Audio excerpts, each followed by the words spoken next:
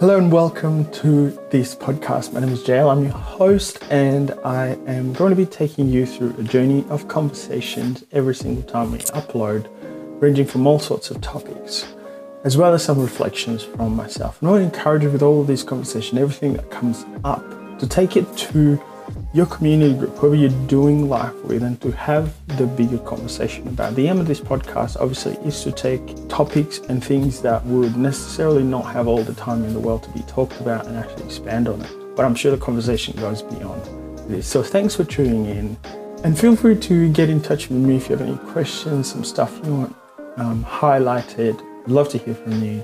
And my hope and prayer with these podcasts and this conversation is that you would follow Jesus in a deeper way and abide in him now and until forever.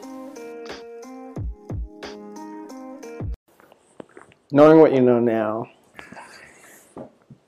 what would you say to yourself, a younger you, say 7, 8, 10 years ago? If you can think back that far. If I was to have to write a letter to a younger me, there's a song... from you now, yeah. There's a song, I think it's by Casting Crowns or Mercy Me or something, Dear Younger Me. You know, Dear Younger Me. And it would be, don't sweat the small stuff. Don't sweat the small stuff. Yep. The details don't matter. You know, because I would have been, you know, say 10 years ago, I would have been 23. At 23, I would go through a range of different things. Hi, Samuel. What time? Oh, okay. Thanks. That's in the podcast. Yeah, that's Cute. it. You know, like at 23, I'd gone through a lot. Yeah. But I hadn't gone through what I was going to go through in the next 10 years. You know, you ain't seen nothing, getting kid. engaged and getting broken up with a month beforehand, and then going through all the church stuff that I went through, just getting stood down as a youth pastor, and then going through the insaneness of, you know, finding somebody, getting engaged again, getting married, those teething issues in early marriage, going through 3 years of fertility stuff, and then becoming a father. Yeah.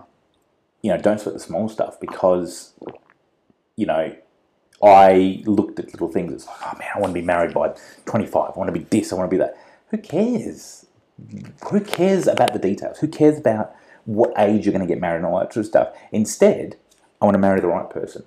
I want to do a job that I enjoy. Yeah. I want to go and travel and enjoy life and live life to the full. I want to do that. Don't sweat what age or what month or what this.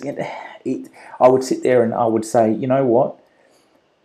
The next 10 years are going to be the hardest 10 years of your life. You think you faced stuff in your previous 10 years. No. This is going to be tough. There are going to be times where you cry out to God. There are going to be times where you sit there and you wonder what has happened and all that sort of stuff. And I think that's the thing. Like, sometimes we sweat the small stuff. We sit there and we sweat the details. Yeah. You know, we sit there at 3 o'clock in the morning.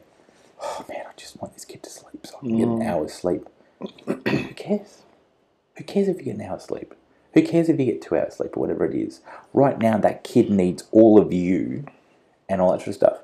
Oh man, I want to have this kid sleeping through the night by this age. Don't put a time limit on it. Yeah. Don't put because when you don't reach that goal, but at the same time, there are times you have to put time limit on things. Okay, I want to get fit and train, so for the next year, I'm going to follow this gym program and I'm going to stick to it. That's fine. Do that. But don't sit there and go, in 8 weeks, I want to lose 10 kilos and have washboard abs, because it's not realistic. And you'll probably do like some sort of juice diet like Kelly from The Office and end up fainting. You know what I mean? Like, yeah, that would be the biggest thing. Don't sweat the small stuff, because I've faced a heck of a lot in my life, and the one thing that I know is the constant is that God. Yes. That's the constant. Yeah. Whenever I have not trusted that that gut feeling. Not sure if you've seen like Spider-Man and stuff like that, and The latest one? the latest one, but I'm talking about, I don't want to put any spoilers in there, Yeah, so I'm talking about the yeah. second one, with Mysterio, and he goes, oh, you're Peter Tingle.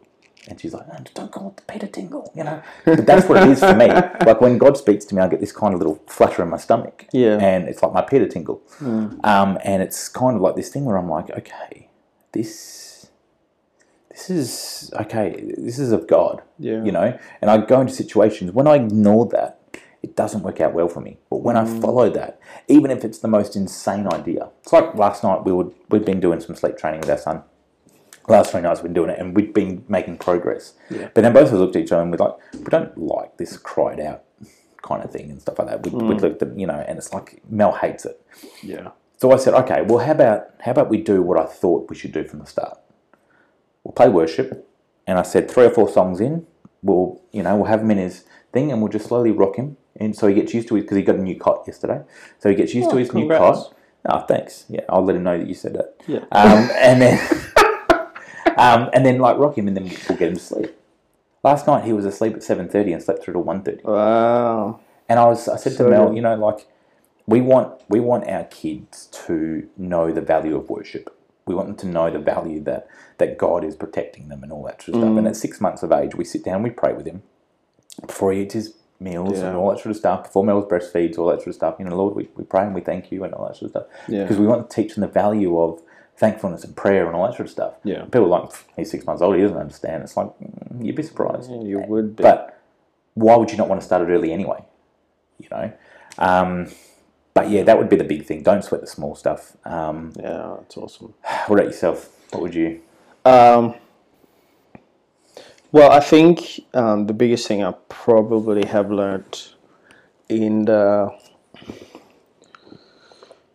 I've been on a journey of learning.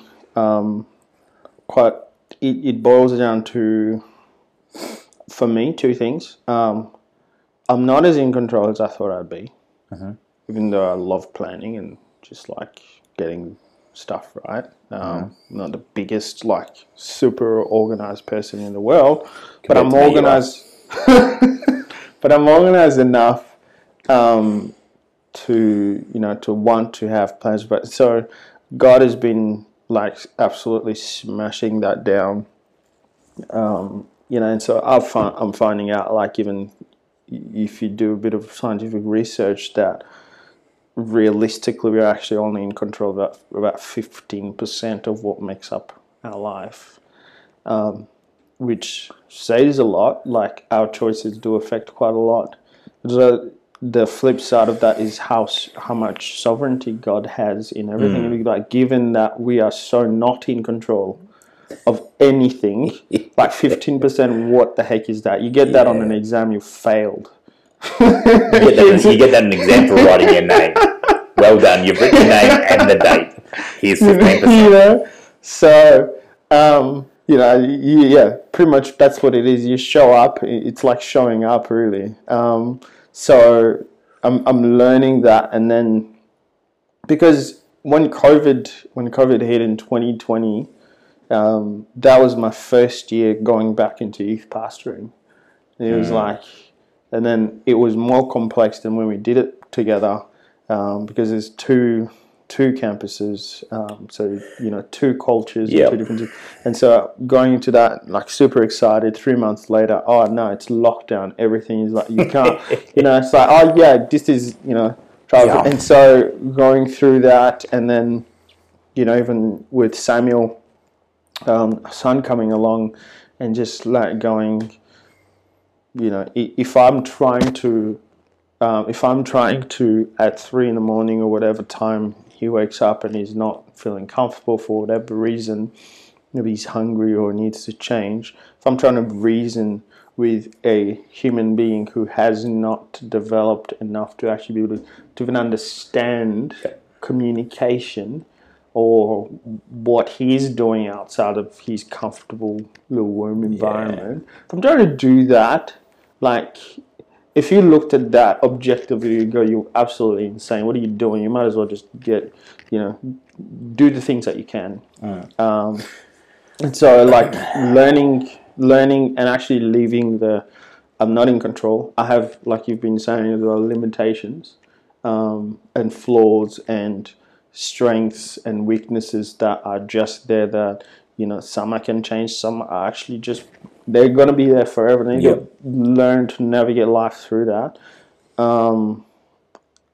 That's what I would say to my younger self. You're not as in control as you think you are, and God is more in control than you think He is. There's a couple of things that I would say Yep. to him. Do you think it's as well, like going back to what you were saying before about, like, 3 a.m. you're trying to reason? I don't think a normal functioning hysterical person at 3 a.m. can be reasoned with anyway.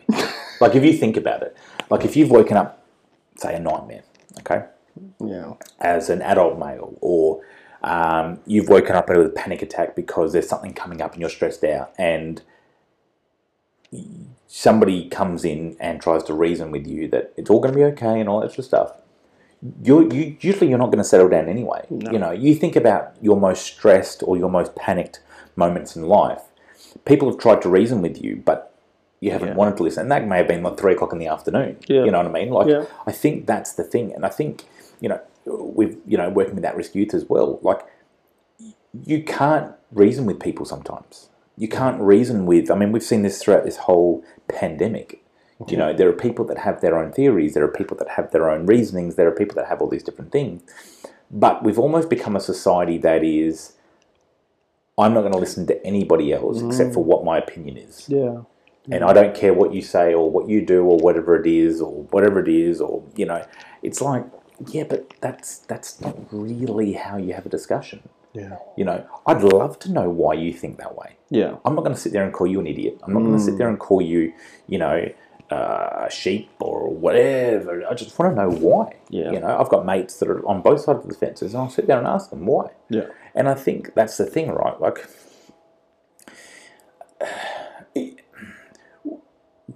throughout this whole pandemic and all that sort of stuff, and I don't really want to talk about this stuff or whatever it is, because it seems like everywhere you turn is COVID. It's just like, yeah.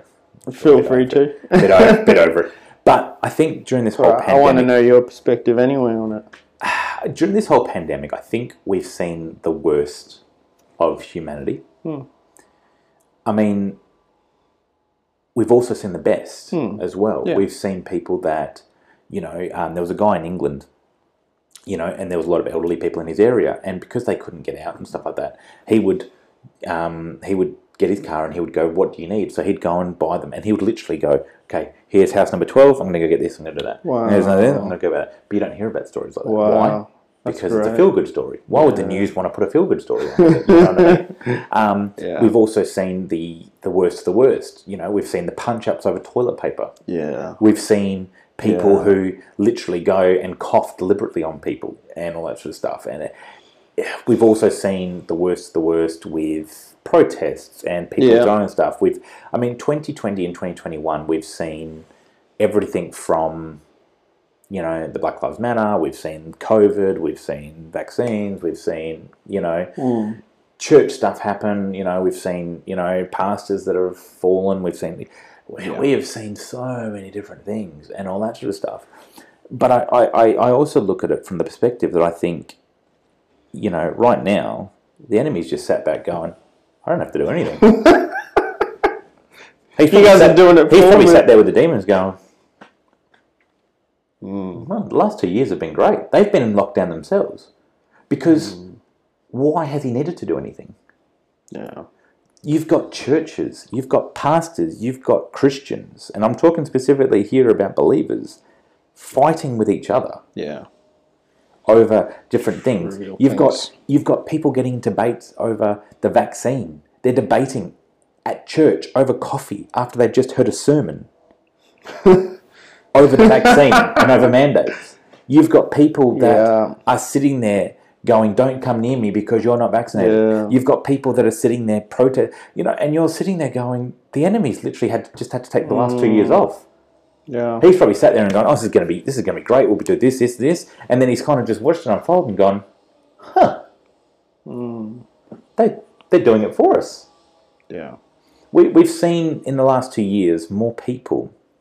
I was reading the statistics somewhere. There are more people that have turned away. I mean, look at the latest census. The lowest common percentage that we've seen with people saying, I'm a Christian. Or I what do they call it? Identify as a Christian. Yeah. And all that sort of stuff. Or I attend church or whatever it is. The results come out. They now say regular church attendance is every 4 to 6 weeks.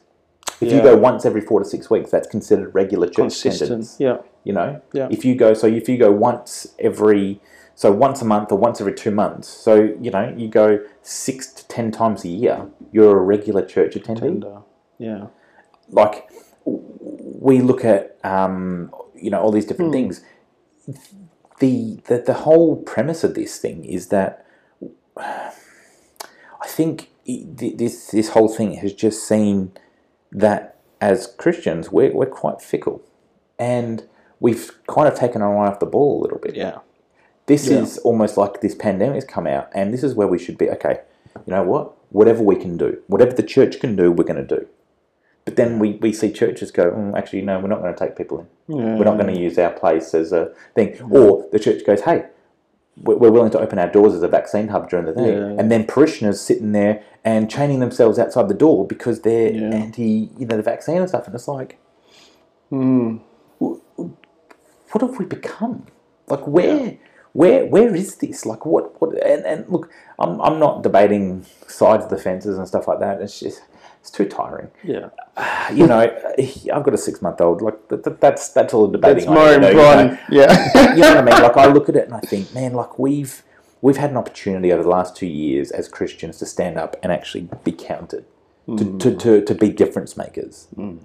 But if anything, we've actually been difference makers in the wrong way. The small stuff, really. Yeah. Yeah. I've seen more Christians post up about anti-vaccine, anti-mandate, you know, Bill Gates and all this sort of stuff over the last 2 years than I have be still and know that I'm God. Yeah. Hey, if anyone needs coffee or if anyone needs anything. Being what we're meant to be about. Yeah. Yeah. You know. Yeah. Go out into all the world and preach the gospel. I'm not wearing a mask. Go out into all the world and do this. No, I'm not signing in with Safe WA.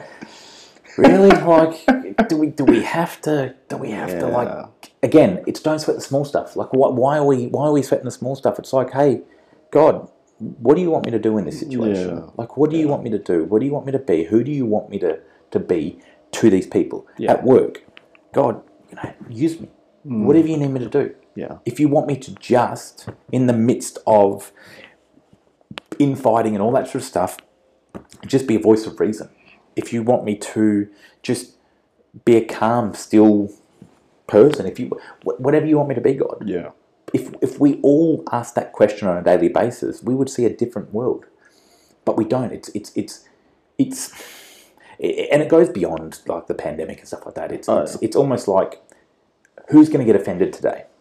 Yeah. When we watch on the news, and you know me, I'm probably one of those guys that probably shouldn't be allowed to speak sometimes. You know, I say stuff and all that, and it's like, oh, you know, and I remember like on Fridays, it was kind of like, we'd joke about it. Fridays, I would do the demo, and on Mondays at the staff meeting, you'd do the cleanup job, and you'd be like, okay, well, what do I need to apologise for Josh for this time? You know what I mean? And that's just, that was the running joke.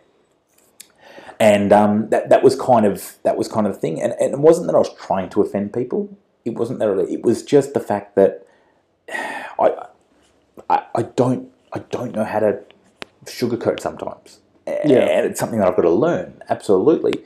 But at the same time, I also think maybe we've sugarcoated too much at times in church. And certain issues aren't necessarily meant to be felt good about because they're not. No, that's not their nature. Like in the entirety of the gospel as well is that if it's not offensive to any part of us, it's not the gospel. Because Jesus at no point does he agree with any other human being in saying, "Oh, you're right." Like, not all have fallen short of the glory of God. Even his disciples. Even, right? So more so his disciples. There's no person in the entire world who who is not offended or should not be offended by the gospel, because that's what, like, we need Jesus because of reality. Like, we're in the wrong, everyone. If we had Paul as a guest preacher at church, there'd be people going, why have we got this false prophet out there? Yeah. Why? Yeah. Because he hurts your feelings? He's a false prophet? Yeah. It's like we've now, like, I had to get off Facebook because, man, there's been whack jobs out there, and we've given them we've actually effectively given them a soapbox to stand on and be heard. You know, it used to be the weirdos in the city that used to have the end is nigh wrapped around their neck and walk around, and you could just walk past them. Now, like with Facebook and all these other platforms, they've effectively been given an area where they can talk and they can be heard by the masses, and it's like, this is dangerous, you know. But anyway, it's like any preacher that has any notoriety is a false prophet now. You listen, what are you listening to? I'm listening to Elevation Weather, you know, Stephen Furtick is a false prophet. You know, what are you doing? I'm listening to a Bethel sermon. Oh, they bring people back from the dead, and they do, okay, right, yeah, no worries. And then, you know, does this, and it's like, okay, so is there anybody that I can listen to? Is there anybody? Like, it's sort of, I don't know, man, like, it's getting weird now. Yeah, it's really getting weirder and weirder. Like, there are things that have happened or have happened in the last couple of years that if you told us 2 or 3 years ago this is going to happen, you would have gone, no way. You know, stuff, you know, look at the pandemic, you look at all this sort of stuff. If you told people at the beginning of 2019, in 2020 this is going to happen, in 2021 this is going to happen, in 2 years, churches, life, relationships, families, blah, blah, blah, blah, blah. This is what the world's going to look like. You just sat there and gone, okay, all right. Yeah. Weirdo. But that's the thing, right?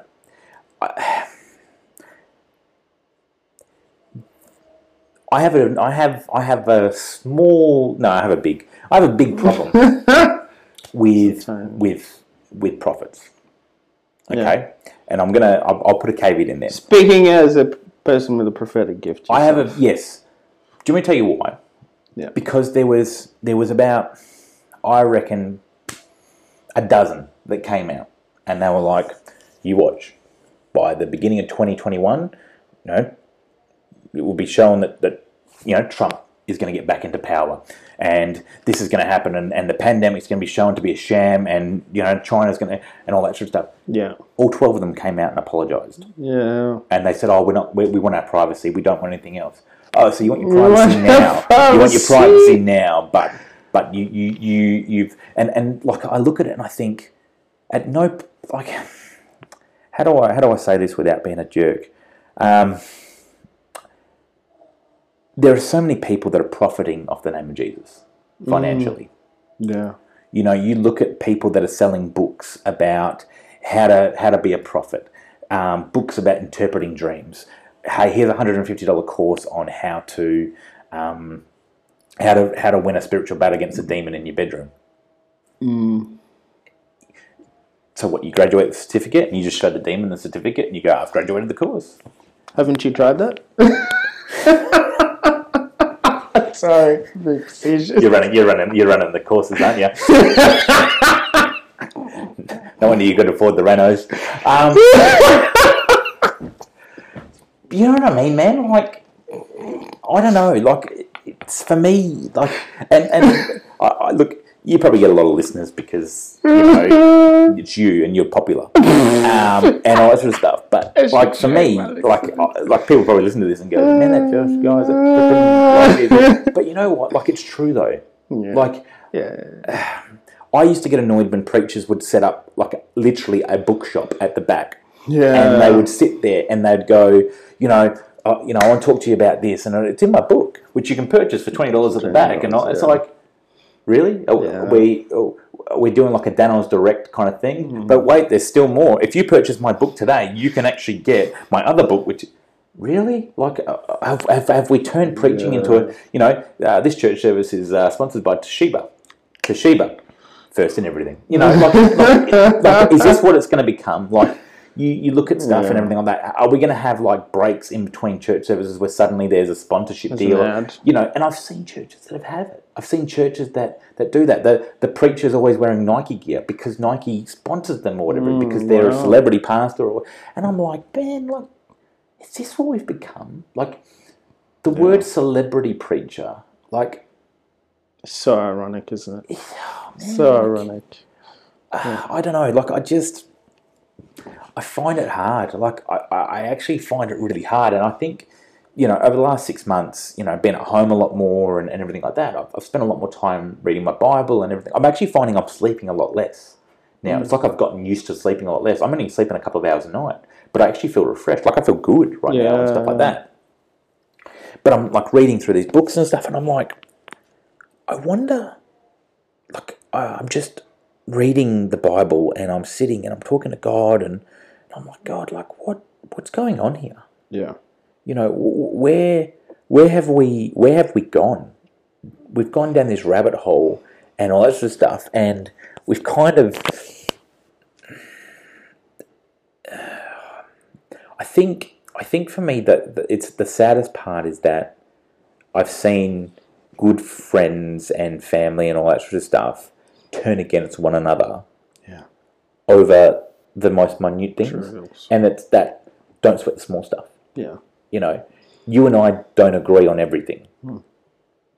But the one thing we do agree on is the big stuff. Yeah. You know, okay, youth on a Friday night. I wanted a piñata, and you were like, we're not getting a piñata. So I went and bought a piñata. Because I'm like... Yeah, we totally agree on that. You know what I mean? Like, there were small things that we didn't agree on. But the thing that we always agreed on was that we wanted to bring something to the youth that we hadn't seen before. Yeah. We weren't into the big kind of going to the youth live events and all that sort of stuff. It's like, no... We have a unique situation here. We've got a smaller youth ministry. We've got Altar One literally through the door. If we can't influence them, we have no right to go into the greater world. Yeah, you working in there, me having access to doing their devotions on a Friday. Yeah. If we can't actually do something with them, then we have no right to talk to these kids about winning their lunch times with their schools, you know, winning this and stuff like that. I remember the whole idea of your backyard, isn't it? Like, if you, I guess, essentially, like, around the same way of thinking, you know, like, if we are not the ones that are taking responsibility of the discipleship of our own households, and we go and give that away to, let's say, youth group, or school, or maybe they go to a Christian school or on Sunday and say, I tithe, so that's my payment for you. Sorry, that's a bit controversial. Maybe that's my cover charge. That's my payment for you educating my child in the ways of God. Like, well, how about at home where you are supposed to, like, where it matters most? So, in this whole idea of growing and becoming more and more like, you know, hands off. God's more hands on than I am. Yeah. In terms of being in charge, one of the things that I read this in a book, which had and I've read this from two specifically good long-term ministers that have stuck, 40 years in ministry, that kind of thing, and then they retired, and the kids are good, the marriage is good. And talk about how when it comes to these things, it's like you don't want to be so loved by so many people, and yet you come home and your wife can't stand you or your children can't stand you. The sad story, I heard a super sad story about Billy Graham, who'd been gone for so long. One day he came back home and he asked his wife, "Oh, who's that girl over there in the driveway? Is that the neighbor's girl?" It was his daughter. When it comes to reaching your in your own backyard, yes, Altar One is right there. Like, we don't need to be fantasizing about 50 other spaces when we've got a space right here with people that are not in relationship with God, that we could be in relationship with, and pointing to Jesus and going on a journey because why are they here? We're not going to rely on the teachers themselves, because 100%. in a school environment as well, teachers and education staff are restricted themselves in talking about, in Australia, in talking about their religious views. Even in Christian schools. Even in Christian schools. And so... Sometimes especially in Christian schools. Like, so you're not allowed to, what they call it, proselytize. But it's like, it doesn't make sense in a Christian school. So... you can share your opinion as long as this is your opinion. As long as it's in your opinion. And so, and the kids are not going anywhere.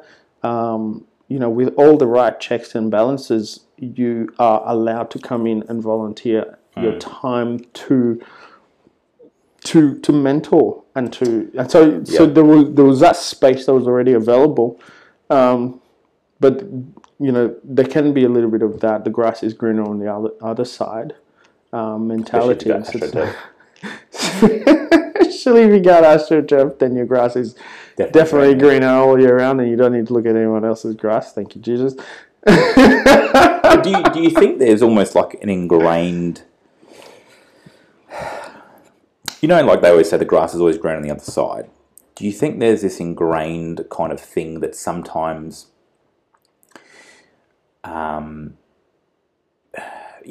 you go to like some streets and you go and like everyone's got these manicured gardens, and then there's always one house in there that isn't, and you kind of think to yourself, everyone else in that street must be going, what a jerk, like just water your garden or put actually just put a, and there's probably this feeling of, I'm just going to go and mow it myself, I'm just going to do this and so, because it's not keeping up with the standard that I keep. But the problem is, the only control you have right now is you can only control what happens in this house. Yeah. You can't control anything else. You can't go to church and... Stop.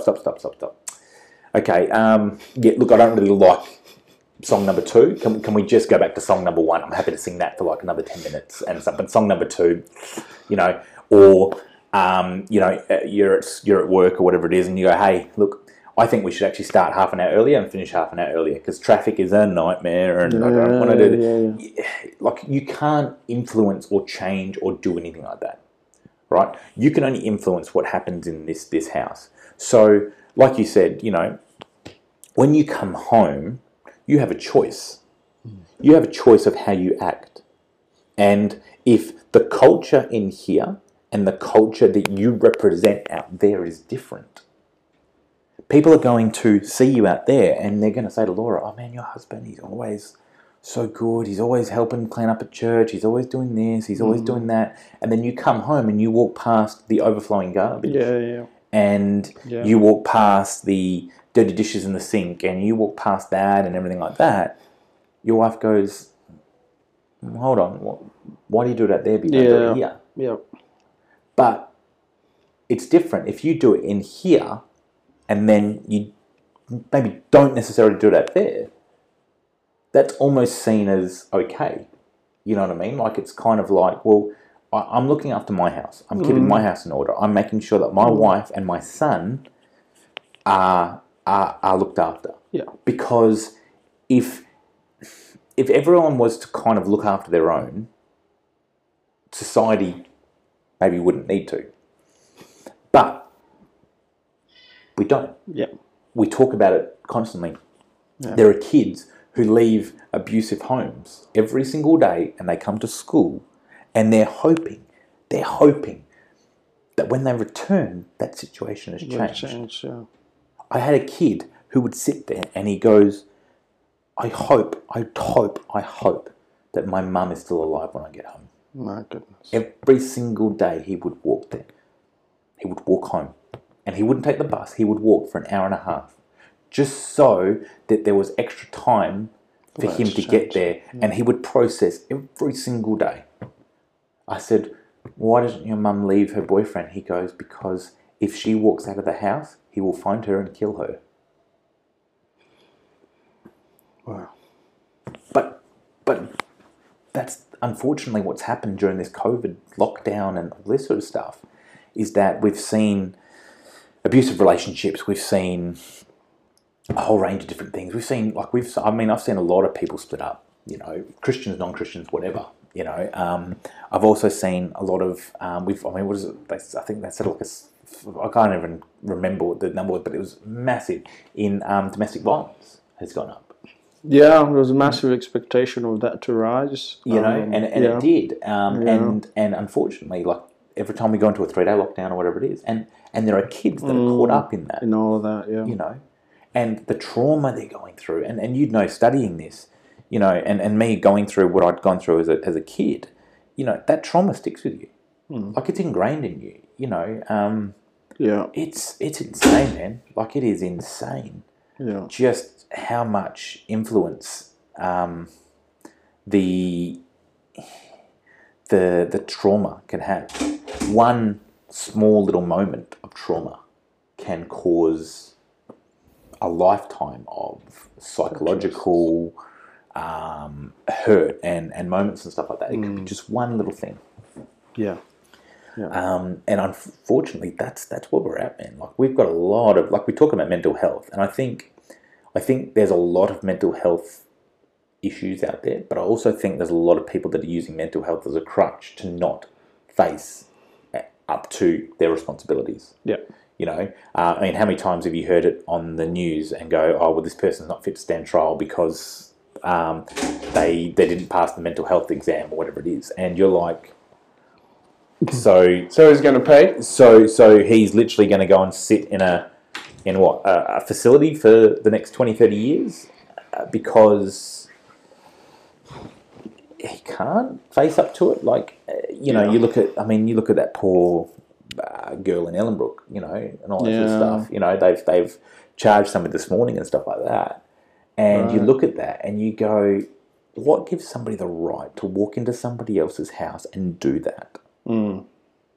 And what gives somebody else the right to walk into somebody else's tent and steal somebody else's child? What gives somebody else the right to, you know, you look at the Cameron serial killings and all that. What gives somebody else the right to do that? Yeah. Why does somebody think that there's a justifiable reason that they can follow the whole of society and do that? Yeah. What have we done to say that that's okay? It's the same with, you know, speeding. It's the same with drink driving. It's the same with a whole range of different issues. At some point, people justify it and go, well, that's okay. Yeah. You know? And I think it's the same with, like, you know, I've looked at this from the thing of fatherhood, and I've looked at it from everything and stuff like that. What makes me think that I'm qualified and I don't need help raising this kid? What makes me think that I know everything? Yeah. Yeah. And there are times when I've sat there, people sat there, oh, you shouldn't hold him because he'll get used to that. And defiant as I was, I'll do whatever I want to do. And sometimes immaturely, you know, if somebody says, hey, you shouldn't do that, I'll be like, damn right I'm doing that. You know, and like, I remember we were out at a shopping centre a couple of years ago, and you know, you can edit this out if you want to. We were getting shirts, and like Mel was trying to get me a shirt, and she put a couple of options out there, and I was like, so I picked the blue one with white dots because you know it's about as flamboyant as I'm willing to go. And she's like that. She goes, what about one of these, like this florally sort of shirt? I was like, it's gay. I was like, do I look like I'm gay? Anyway, the store assistant comes out and goes, can I help you? And I'm like, and Mel's like looking, as like to tell me, don't say anything. And he goes, oh, this shirt's wonderful, you know, with the big seller. And I said, oh, I'm sure it is a big seller amongst the community. But I said, I want this shirt. Yeah. And Mel was like, what are you doing? And she like had a go at me. She's like, why do you, like even the other day we were out at the shops and like I was making, you know, off the cuff comments to the sales staff and stuff like that. And she's like, people don't know how to take you. And I'm like, I like that. I like the fact that people don't know how to take me. Yeah. Because I said, that's me. I said, I make jokes. I said, if people laugh or if they feel uncomfortable or whatever, I said, it doesn't matter. So like, we were sat there and we were talking about that, but people love it. Like when we were in the hospital and like the midwives would come in, I'd sit there and make jokes and all that sort of stuff and everything. Because in this time and in this world right now, there is so much crap that is happening. There is so much rubbish and all that sometimes people just want to laugh and forget about it, I make it very clear that I don't want to talk about COVID and vaccines and all that sort of stuff. I know we've covered it here and all that sort of stuff, but I don't, I'm like, can we just have a conversation without it? There are plenty of subjects that we can talk about. Like we could have gone the whole time without talking about it, but it always comes back to it, right? And there's a whole range of different things and stuff like that. And I think one of the hardest things that I've found since becoming a dad is self-care. How do you mean? Making sure that I am doing everything that I need to do to look after myself. Because in my mind, I'm being selfish. Right. In my mind, if I take a couple of hours out to go grab a coffee with a mate, I'm like, I've left Melbourne in the lurch. I feel guilty. Yeah. She hasn't made me feel guilty. My son hasn't made me feel guilty. I feel guilty. Wow. Why? Because I don't feel like I deserve to do that. Wow. I don't feel like I deserve. So Mel went and got me a float and a massage yesterday. Cool. It was amazing. So good. And for 45 minutes I'm in this darkened pod alone with my thoughts. That's dangerous. But you know what? I walked out and I sat in the chair afterwards waiting to go into the massage area. And, I'm sat there and I'm like, I've never felt this clear before. So good. It was like 45 minutes of like a filter and every thought that I had in my head took me about 5-10 minutes to get comfortable. Yeah. And then I just laid there. And all that. It was awkward though, because the lady was like, okay, well, so you come in. So I had my bag with my spare clothes and all that sort of stuff, and I had like boardies on and everything like that. She goes, okay, so you just wash yourself off before you get in there. You wash yourself off with this stuff, and then you get, pop your clothes off, get in there. And I says, sorry, what? She goes, you get in there nude. I'm like, oh, I didn't know that. She goes, oh, no, you don't have to. She goes, there's a more immersive experience if you're one with the water. If the whole thing's over, she goes, you'll actually find you relax a lot more. Yeah, cool. So I thought, okay. Give it a go? Yes, I gave it a go, and it was immersive. It was intoxicating. But like for the first 5-10 minutes, I'm like, I wonder how much salt is in this to make it float. I wonder how much this, or I wonder how warm the water really is. They say it's this degrees, but it doesn't feel, And then after 5-10 minutes of actually going through it, you sort of, about 35-40 minutes into the thing, I actually just found myself not falling asleep, but almost falling into a bit of a trance. Like I was like, because it was dark. So even if I had my eyes open, it was pitch black. There's no light on. Because it's all automatic. Cool. And there's music, and I'm just laying there, and I'm like, oh wow, like this. And so I went and got that, and I got the massage, and I did all that sort of stuff and everything like that, and I felt like, wow, I feel good. And then I got home and all that sort of stuff, and I was like, oh, he hasn't slept and everything. And usually the tension comes back, and I goes, oh man, I feel a bit bad, but it didn't. Great. It because I thought, no, you know what, like you were on for this time. Yeah. I was to go out. There have been times where she's gone out for a coffee with friends and stuff, and I've been on. Yeah. And she'll text me and she'll go, how's it all going? Yeah. And I never reply back, get home now. Yeah. I say, yeah, it's gone okay. It's gone well. Whatever it is. He's screaming his head off. I'm like, yeah, it's going fine. Yeah. Why? Because I want her, when she's with her friends, to be present. Enjoy. I want her to be present and to enjoy it. And I want her to be able to do the same with me. Yeah. And I'm slowly learning that is something that I need to do. I'm slowly learning that that's something that I need to have is self-care. So sometimes like that's the only time I get to have that self-care is at... when you're out. No, but 2 o'clock in the morning. Right. So when she's gone to bed, Mel's like, oh, would you just come to bed and all that? But I'm like, sometimes I just need to have time to myself just to do that. And then she'll sleep in and I can take him and play with him for a bit and then put him back down for his morning nap and she can sleep in for a bit longer because she's been up feeding or, she hasn't slept all that well or whatever. And as I said to her, at the moment, we're just got to, while I'm on holidays, we've got to there's a bit of give and take, and all that sort of stuff. And eventually, in the next week or two, once he starts to sleep those longer stretches and stuff like that, then, we can get some normality back. But as a lot of people have said, well, welcome to the next 18 years. And that's what it's going to be like, you know what I mean? Yeah. And I think for me, like, I look at a lot of the way we do things and stuff like that. I know we're going to wrap up. Yeah, that's right. I look at the way we do a lot of things in society, and one of the things that I probably think we don't do often enough as men, and I'm speaking specifically about men here, is withdraw into the wilderness. You look at Jesus, he would withdraw. It's a lot easier to withdraw to the wilderness back when he was there. Yeah. There's a lot more wilderness. Now I think, we have phones and we have that and we justify everything. I better take my phone with me just in case there's an emergency, or I better take my smartwatch and log in my GPS details, and we don't necessarily switch off. Yeah. But I remember switching off. I remember going for a walk when we were in hospital and Elijah was just been born. I remember going for a walk and I took my phone with me, obviously, because, Mel was in the hospital, he's only a couple of days old, and I was there just in case she needed me to come back. And I just went for a walk around Subiaco, grabbed myself a coffee, and I just went for a walk. And it wasn't that I was in the wilderness. It wasn't that I was amongst nature and all, which I love getting out to. It was actually the fact that I had switched off. Yeah. It was, I'd kind of put my phone in a mode where it was only Mel that could contact me. Contact you, yeah. And like a do not disturb kind of thing, and I just people watched, and I looked and I embraced it, and I looked at it and I went, wow, this is nice. And then it was kind of like, I'm a father.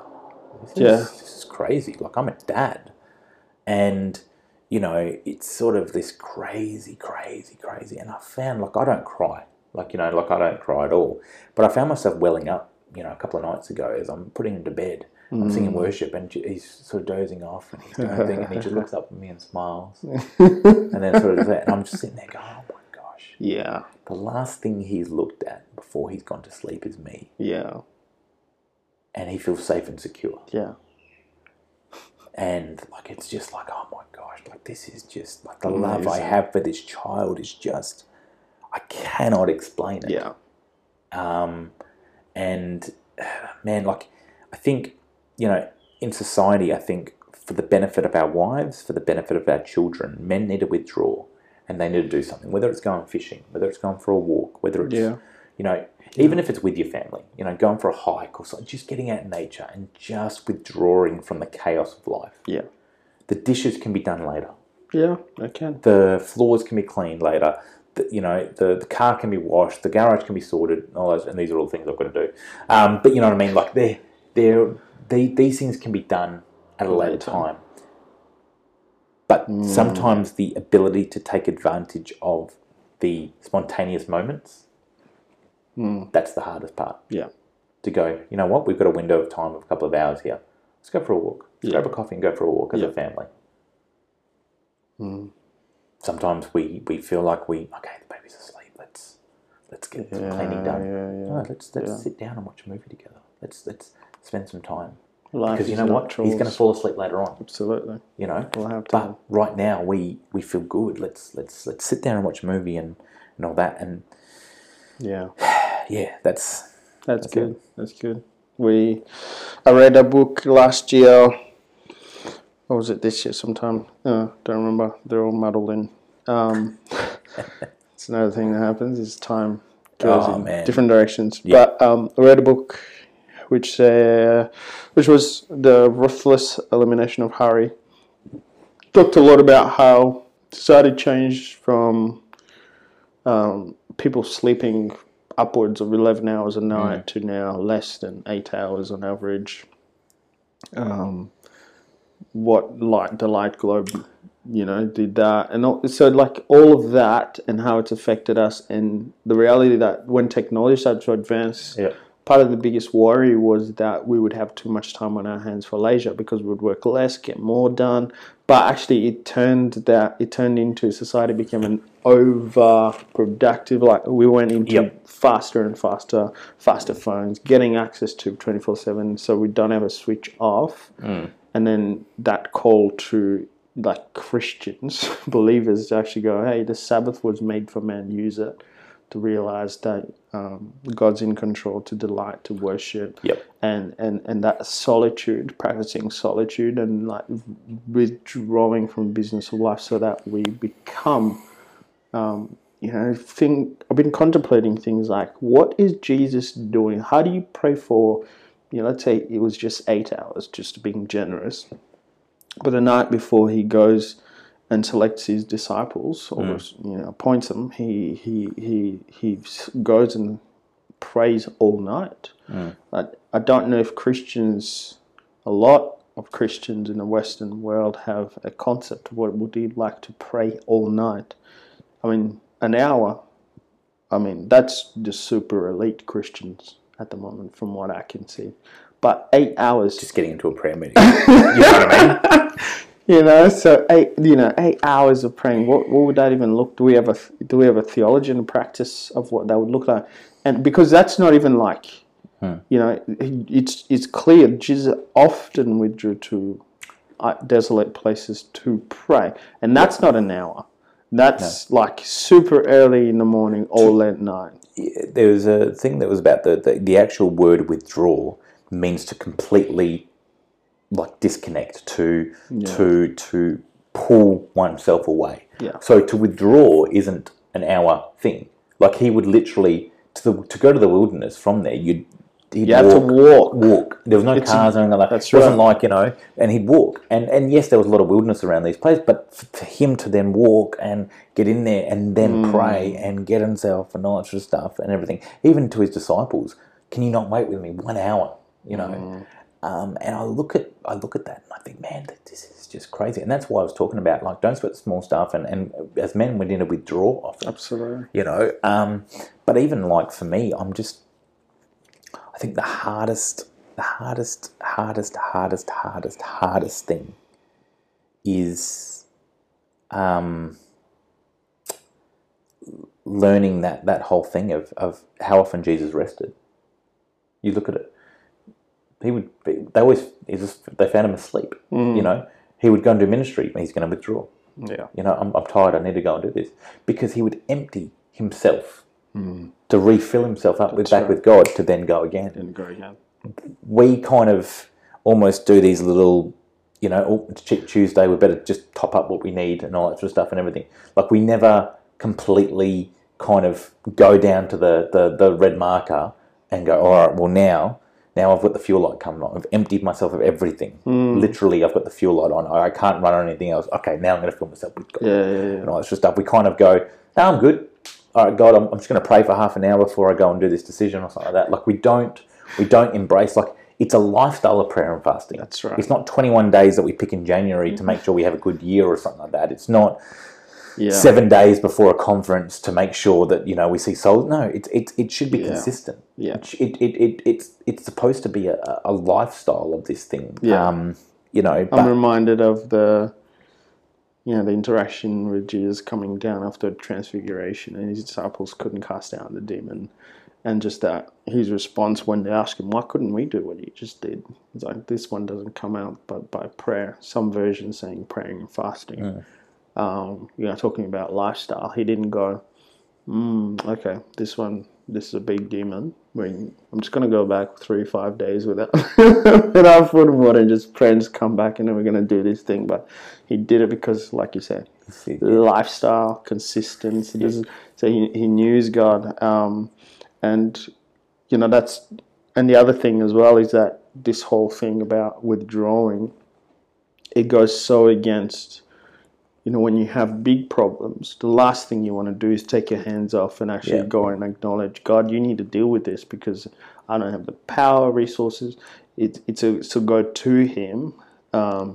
Instead, really what we generally will do, or at least culturally, it's just like get in more hands-on, more time. It's going to require more energy to fix problems. Or Yeah. like we turn ourselves into God to try and work out the solution instead of going to God to help us navigate what the solution is actually going to be.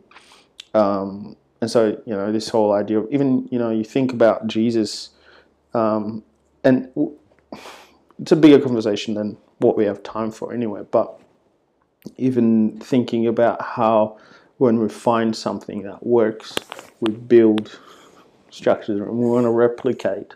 Yeah. Whereas, you look at the life of Jesus, whenever something massive happened, crowds were like, oh my gosh, this is the next best thing. He never did the same miracle. Never did the same thing. And then what he would do is when the crowds come, he would say something so that they go away from him.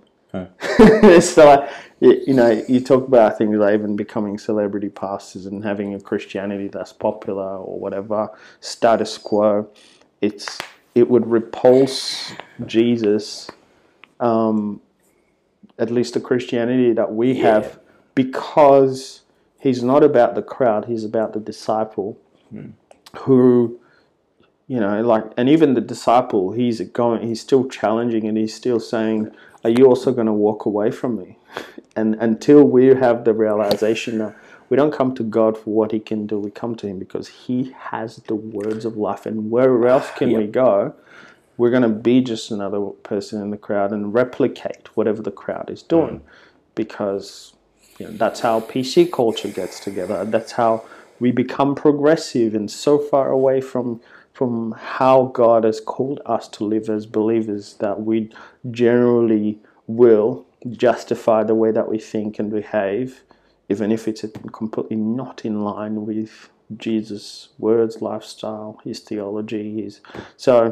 I think it's been one of those couple of years that, and even longer, that's kind of going like, if God is sovereign, may my life reflect it, because if I'm not as in control, I shouldn't try to delude myself into thinking I should try and control to get results. 100%. Even like you look at, I'll say this and then we can. We can. But pretty much, Jesus would say to people, "What do you want me to do?"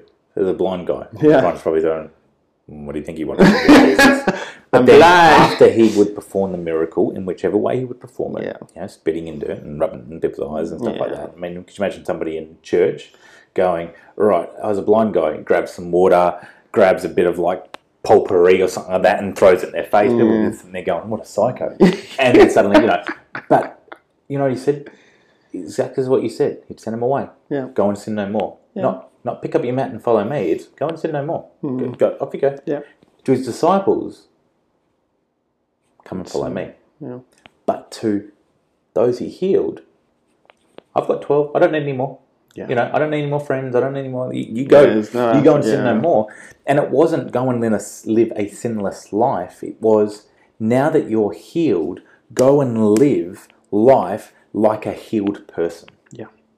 And that's what we're supposed to do. Yeah. We're supposed to live our lives as healed, free people, as Christians. Yeah. But instead, we keep coming back to the fact, if your testimony spends 90% talking about what your life used to be like and 10% about what Jesus has done, then you've missed the point of sharing your testimony. That's right. Yeah. It's supposed to be that you share this small little snippet of how bad your life was, and then you talk about all the wonderful things Jesus has done in your life. Absolutely. And he's continuing to do. Absolutely. Because it's not 5 years ago, it's every day. And at the end of your testimony, you should sit there and write, "To be continued." Absolutely. We should be sharing more testimonies in church, but instead, what we're doing is we're picking 24 scriptures to formulate an idea around why we should have peace.